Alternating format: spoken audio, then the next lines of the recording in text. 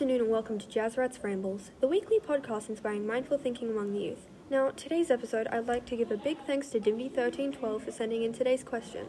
Does social class and wealth affect happiness? Dimity, that is a great question, and I'd like to recommend a great book that covers this topic in its charming yet tragic storyline. The Outsiders is a fantastic novel by S.E. Hinton, winning a Margaret Edwards Award and its place as a classic coming-of-age movie in 1983. Now, I know what you're thinking. Host, this is a political podcast. Why am I bringing up books? Well, you see, this book actually makes many points on the effects of wealth and social class. Now, we begin the story with 14-year-old Ponyboy Curtis, and we watch his progression in the understanding of morals and how the world works. Being in the lower status Greaser gang, Ponyboy is forced to learn every bit of sense the hard way, and not as typical life-to-employment skills, but for survival. For example, because of the ongoing hatred between Soshis and Greasers, Ponyboy has had to learn to never walk unaccompanied at night. The author also gives us an insight into the lives of the high-status and wealthy Soshis. The Soshis have everything they need to succeed, essentially handed to them on a silver platter. But does that mean they're going to live healthy, happy, and successful lives? Well, not necessarily. But when a crime is committed, who has the best shot at starting fresh?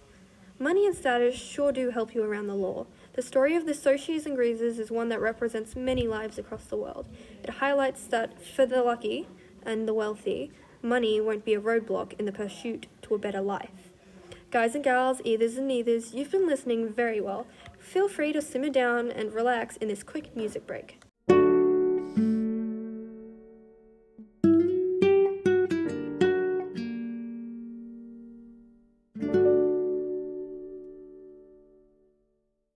Welcome back. Now, on the topic of Soshis and their status, there are some notable aspects that do in fact negatively influence their well-being.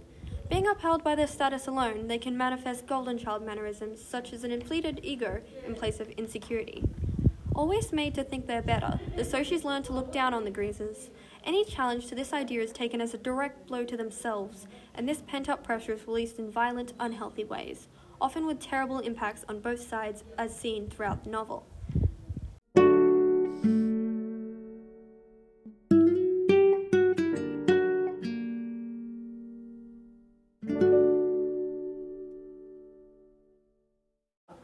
Overall, I'd like to say this draws us to the conclusion that yes, social class and wealth affect happiness, but it impacts each end of the income spectrum in different ways, with the Greasers in the novel being affected more directly than the Soshis.